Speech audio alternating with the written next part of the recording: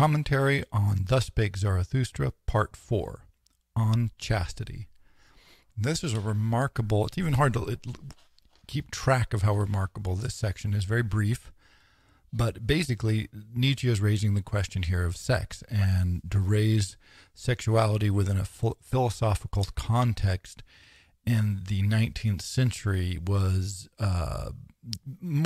pretty rare to almost unheard of. Now, the Greeks would talk a little bit more about this, the Symposium famously, but other works as well.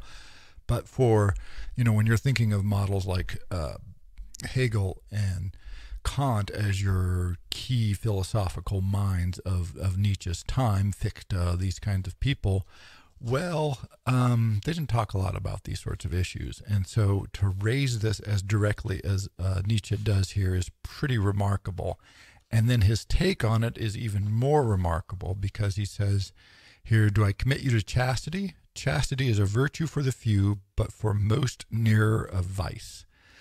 And now in Nietzsche's time, of course, sex was seemed culturally, the theory of culture, of course, was that it's a vice and it's an animalistic, and one should avoid sexuality, and discussions of sexuality, of course, is shouldn't be raised, and serious people and philosophical people didn't talk about these things. And so chastity was held up as a virtue. Of course, it was a virtue honored much more in the breach than in the practice. And this is precisely what he's driving at, is to counsel people to chastity against their own nature is wrong. But notice this means that good and evil, right and wrong, is relative to the individual. And so what makes something right and what makes something wrong depends on the individual themselves. And so, again, this is that sliding scale. It's why trying to figure out what he feels about any particular issue is difficult, is because it's not, he's not saying this is right and that's wrong and this is right and that's wrong. He's saying, wow, look, some people who want to be chaste shouldn't. And he says, the latter completely abstain, but the bitch sensuality leers out enviously of all that they do. So even if you are chaste, which in theory is the right thing to do, if you shouldn't be chaste, then the sensuality that's native to you sort of destroys everything. And so it's actually worse for you to be chaste than it is not to be chaste. And so that, even if you're doing theoretically the right thing, Nietzsche says, well, potentially you're doing the wrong thing. And so it matters on how you take it, how you do it, how it affects you, not what you're doing specifically. And he says, do I speak of dirty things? In his time, the answer is yes. That's right. It is a dirty thing in his time. But he says, for me, that is not the worst. Not when the truth is dirty, but when it is shallow, are the wise hesitant to step into the water. So he's like, this is not a question that should not be addressed. You want to address these questions if they're deep, if they're important. And the sort of incredible hypocrisy that he saw in his culture drove him to think this is a significant and serious issue that should be addressed. And so he addresses it very directly. And even compared to our own time, where we say, oh, well, we're much more sexually liberated, which in some ways we are, notice it's not, sexual liberation becomes to be hypersexualized, as opposed to, say, be however you are natively. And so what Nietzsche is calling for, what Zarathustra here is talking about is, what works for you? What is in your nature? What is the best way to address that, rather than being chaste or indulging your sensual desires? You see, either of those could be correct and either of those could be wrong. And that is the tricky part. But I think this very brief chapter offers a couple of examples of Nietzsche's forthrightness to address something that his society says should not be talked about by serious people in serious works, and two, to take this sort of complex sliding scale measure of all things, which of course throws people off because they're looking for arguments about right and wrong, as opposed to, perhaps in this case you would say, healthful and true to one's nature. And because our natures are different, not wildly different, but variable within a certain range, then you don't get the one correct answer. And then finally, he dislikes this notion of chastity as suffering. He says, truly, there are those who are chaste from the ground up. They are kind of heart and laugh more easily and more deeply than you. They laugh about chastity and ask, what is chastity? There it is, right? It's like, well, if it doesn't bother you, if you don't even think, if you don't even know about it, right? What is it? They don't know what you're talking about, right? Then it's not a burden for you. They laugh. They're lighthearted. We offered this guest chastity, shelter in our hearts, and now it lives with us. May it stay as long as it wants. So even then it's like, well, let chastity stay as long as it wants. But when it decides to leave, that's fine too. And so this is, you can charge moral relativism here quite correctly, because this is precisely what he's arguing for. And for his time and place, this is remarkably forward-looking, I guess one could say. On the friend. And here Nietzsche really is channeling for the ancients. It's always important to remember that he was a philological scholar of ancient languages of the first order, at a time when that was an incredibly noble undertaking. Culturally, you got a lot of points for this, and he was considered to be very much amongst the best of his time. And so when he talks about a friend, he's channeling a lot for the ancients, who wrote a lot about friendship and who took friendship very seriously, because so much of the ancient world, your position in society was chosen, your family was chosen, often who you married was chosen, and therefore the only real life-altering choice you could make were the people with whom one spent time. And so friendship really, really mattered. They took it incredibly seriously and felt that it was the key often to the quality of one's life. And so, this tension that Nietzsche feels between, he wanted friends, he was not very good at being a friend, and so he spent a lot of time alone, and you get all this tension in this section where he says, one is always too many around me, so thinks the hermit. Always 1 times 1 gives 2 in the long run. Right? So if you're going to be a hermit, the friend is too many, because it's that extra voice that distracts you from your loneliness. Our belief in others betrays where we would like to believe in ourselves. Our desire for a friend is our betrayer, right? So this, we want someone who reflects ourselves back to us, he says. And he that desire for the other, that desire for the friend quite directly, is vexing for Nietzsche, because he never really was that good at it, because he was such, he's sort of very extreme, hard to deal with, as one can imagine. You want to wear no clothes in front of your friend. It should honor your friend that you want to show yourself as you are, but for that he curses you to the devil. Yes, when you're so out of step with it, with your own time, and such a harsh critic and so aggressive, yet people found him shocking. And so, that notion of always needing to hedge, and this, of course, is, do you hedge for your friend? Do you respect your friend and show him your true feelings? I don't think he answers this very well in here, but he certainly raises a lot of the issues. You cannot dress too beautifully for your friend. Just contradicting what you said, what he said a couple of sentences before, where he says you don't wear anything. That's what you want to do, but you also cannot dress too beautifully. In this sense, he means he's, of course, playing with that paradox. Again, he's often playing word games and playing these paradoxical games, which is part of what makes it confusing. First, he says you should be naked. Now he says you cannot dress too beautifully. But the idea is, therefore, you become for him an arrow and a yearning for the overman. You want to make yourself great, beautiful in this case, well-dressed, metaphorically speaking, so that you create a desire in your friend, and together you create a desire for and work towards something that is better than what you are. May your compassion for your friend hide under a hard shell. You shall lose a tooth biting into it. Thus it will have subtlety and sweetness. Are you fresh air and solitude and bread and medicine for your friend? Many cannot loosen their own chains, but can still be their friend's liberator. So, compassion should be hidden. And in several places, Nietzsche raises this point that to be a good friend means you want to have compassion, but you don't want that to rule your relations with them, because sometimes perhaps you want to be aggressive with them, or they need sometimes we need a swift kick from our friends to sort of get our minds right. That is a type of compassion, but it's not just, sympathizing with, oh, I feel bad for you. It's like, well, sometimes you need people to say, I don't feel bad for you at all because that was stupid. And this is sort of what Nietzsche's driving at. Are you fresh air and solitude and bread and medicine for your friend? Are you helping them, aiding them, making them well, making them better? And he makes this interesting point that even if you can't loosen your own chains, you can still be someone else's liberator. Now, this is a very interesting concept, which of course also runs counter then to something that he just said earlier about dressing beautifully so that you create the desire for and point the way to the overman. But here he says, hey, even if you can't get out of your chains, even if you aren't doing a good job of liberating yourself and moving towards the overman, perhaps you can still help liberate your friend.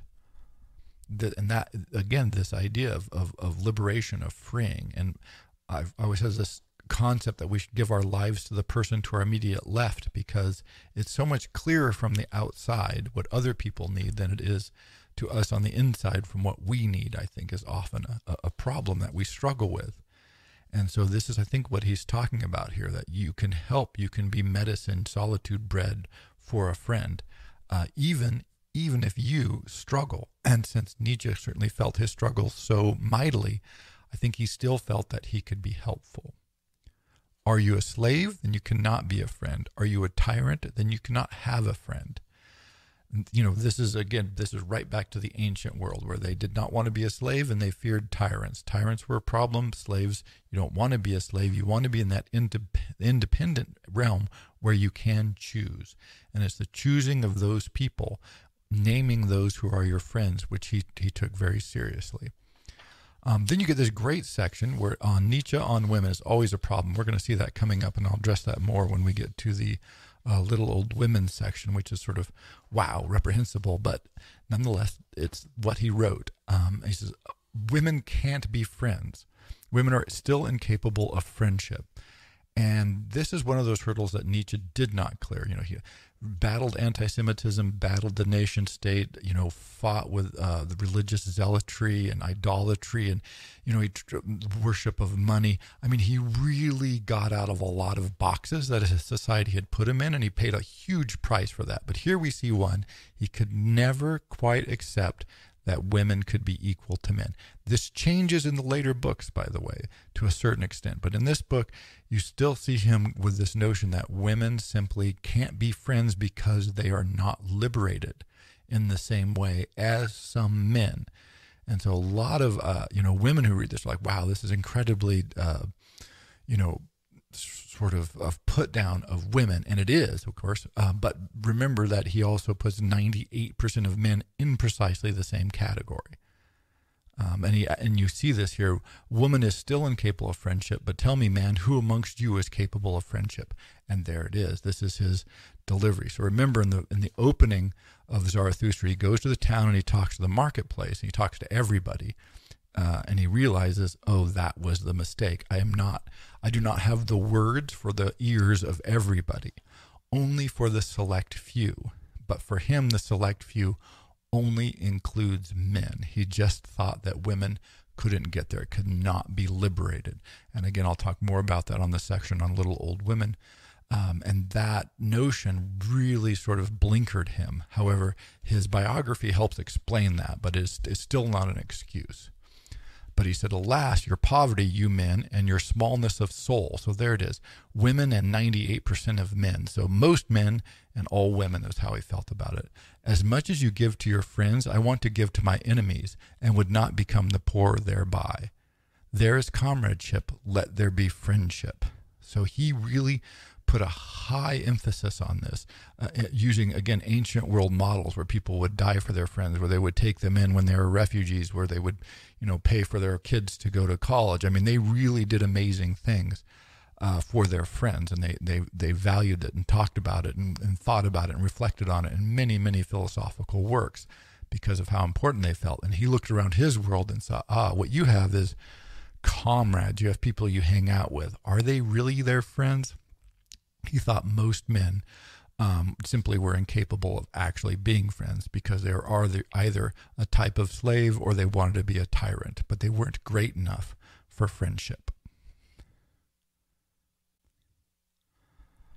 Of 1,000 goals in one. Zarathustra has seen many lands and many peoples. Thus he discovered the goods and evils of many people. Zarathustra has found no greater power on earth than good and evil.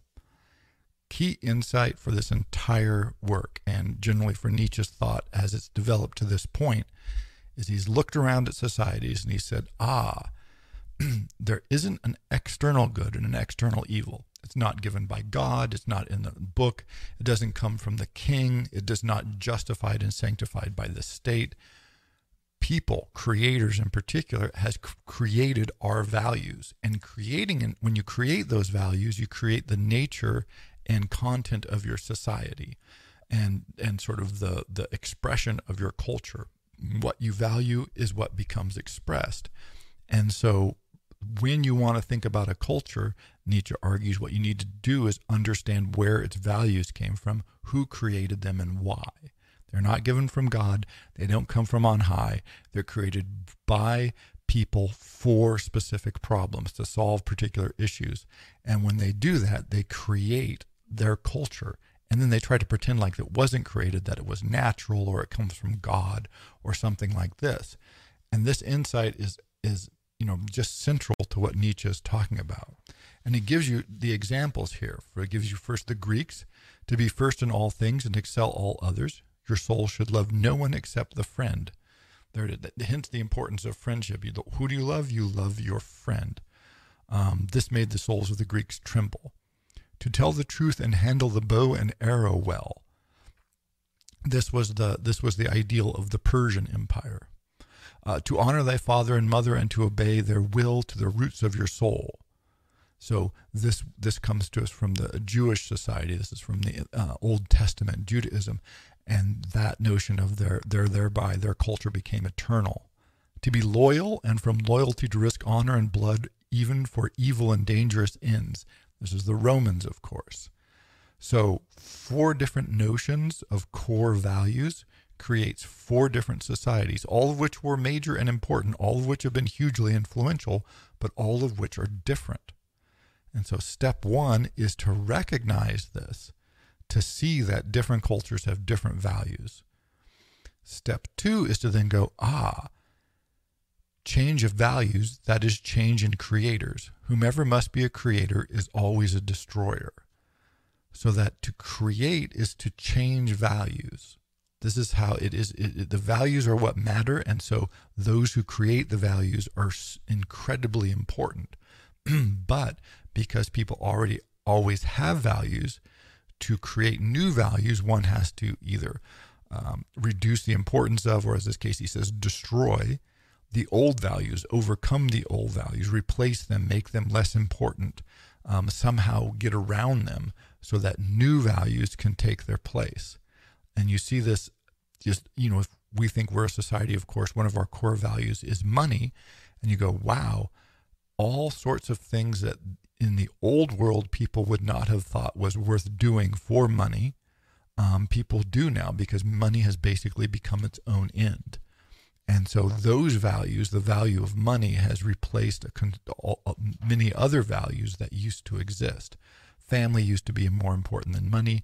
This is clearly not the case so much anymore. At least family much less important, money much more important. And so those sorts of transformations of values transform your whole society. These aren't small things. These are the biggest, most important things. People once hung a table of good over themselves. Love that wants to rule and love that wants to obey created these tables for them. The joy of the herd is older than the joy of the individual. As long as the conscience of the herd is deemed good, only a bad conscience says, I. This also creates another problem. The values of everyone, the values of a culture or society are necessarily the values of everyone, as it were, until you get this notion of, maybe the individual is important. And Nietzsche recognizes that value, the valuing of the individual, is itself a revolution in the tables of good and evils. That the increasing value, which of course he strongly endorses, the increasing value and sort of recognition given to every individual is a breaking of those old tables. That creating the new values breaks old values. And in this case, the new value of the individual necessarily runs against the old value, which says the good of the many. Whatever everybody believes, that's what we must go with. And so this is a remarkable change and remarkable insight that he has on the variability of good and evil, that it does not come from a transcendent place. There's no absolute answer to these sorts of questions. And that finally, that the creating of values and that the change that those values then inculcate into society is really where the power of transforming a culture or an understanding of a culture comes from.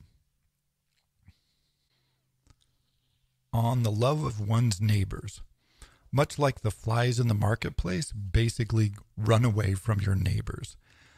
He talks about all this, love your neighbor, of course, this Old Testament reference, loving your neighbor and as yourself, these sorts of ideals, which were sort of parroted, he thought were simply bad conscience. He does not trust the crowd. He does not trust the neighbors, because he sees this notion of any mixing of large groups of people as basically corrupting of the individual. That you could not tolerate any neighbor or their neighbors, because he says this because if you're just randomly saying, oh, my neighbors are pretty good, I associate with them, I get along with them, they get along with me, this means necessarily that you're hedging yourself down.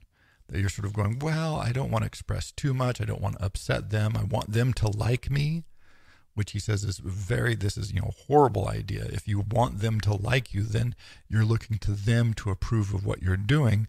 Now you've given away half your power, because you know what they're going to like. They're going to like what they're supposed to like, because this is what the groups do. They form a sort of homogeneous standard, which of course Nietzsche just consistently dislikes. He says, if you're going to be yourself, just like in the last section, then what you need to do is probably break with your neighbors. And hence he says, flee. He says, flee from your neighbors. I don't counsel you to love your neighbors. I counsel you to flee from them. He says, not the neighbor do I teach you, but the friend. May the friend be to you the celebration of the earth and a forerunner of the overman. I teach to you that your friend and his overflowing heart, but one must learn to be a sponge if he would be loved by an overflowing heart. So don't go to the group, don't go to the neighbors, go to the friend. Of course, we also just had the section on friendship. So don't, the few, the remote, the rare. This is always what Nietzsche comes back to, because he distrusts crowds, he distrusts groups, and he only wants to emphasize the individual, and maybe the individual with a friend or two. Let the future of the farthest be the cause of your today. In your friend you shall love the overman as your cause. My brothers, to love of your neighbors I do not counsel you. I counsel you to the love of the farthest. That's the concept. Don't go to your neighbors. Don't be friends with your neighbors. Don't associate with them. Don't look for them for approval, but rather flee from them, just like the marketplace. Just like any crowd, you have to go away. And you can go all the way back to the original parable, which he keeps referencing, where he went to the marketplace. He was with everybody. He's in the neighborhood, as it were, and bad things happen. And it's only when he goes away and puts down all those burdens and puts down all those ideas, literally a corpse that he was carrying, does he recognize, like, oh, that doesn't work. The neighbors, the friends, the crowds, this is not going to be communicable to them and not helpful for me. I need the few. I need the friends, the ones who love me and who I can love them. And together we can sort of shoot for the farthest. And the farthest, of course, here, play on words, which is the farthest from your neighbors. So do not love your neighbors, but rather flee from them. On the way of the Creator. And having just heard the section on 1,000 Goals and 1, the notion of the creator of values being this absolutely core issue. So when you hit this title, you should be ready for it, right? On the way of the creator. Do you, my brothers, want to go into solitude? Do you want to seek the path to yourself? Then pause a little longer and hear me. And here we go. Again, this is what's going to happen when you do that. Whomever seeks themselves will easily become lost. All solitude is guilt. Thus speaks the herd, and you have long been part of the herd. So here's the idea. You've been told that if you go for yourself, you're going to be in trouble. You might be lost. It's guilt. You're supposed to be in the neighborhood, right? You're supposed to be fulfilling all the obligations that you have. And even if you break from that, you're still going to carry that voice with you. And he says, but do you want to go on the path of misery, which is a path to yourself? So show me your right and your power for it. Are you a new power and a new right, a first mover, a self-propelled wheel? Can you even compel the stars to revolve around you? There it is. If you're going to create new values, you have to make them yourself, right? That's what he's looking for. Alas, there are so many great thoughts that are no more than bellows. They inflate and make emptier, right? So this is, that's why he says this is for the few. He says, can you really make yourself a self-propelled wheel? Can you find your own drive? And if you go all the way back, this is the 3 transformations. So you've thrown off the weight, you've thrown off the you must, you've killed the dragon of you must. But now can you become the child? Can you play? He even says the child, the self-propelled wheel. He calls the child that. Can you make it a play? Can you make the very stars revolve around your ideas and yourself? Ooh, very tricky. And then there's this great notion, which again, I've had many conversations with people that this seems to be confusing. Free you call yourself? Your ruling thought, I would hear, and not that you have thrown off the yoke. So, and this is, if you can get this, if nothing else out of this section, this one idea is very useful, because when you talk to people or see in philosophical discussions or cultural issues all the time, people are always talking about free yourself from this, free yourself from that, free, free, I'm free, I liberated myself. Free for what? Right? Freedom is useless. It's not, free is great, but now what are you going to do with your freedom? This is what Nietzsche wants to know. If you're going to free yourself to do something stupid and life-destroying and unpleasant, then he thinks you shouldn't be free, right? Your ruling thought, I would hear, and not that you have thrown off the yoke. There are many who have thrown off their last shred of worth when they threw off their servitude. There it is, right? Just, you freed yourself. Have you made yourself better?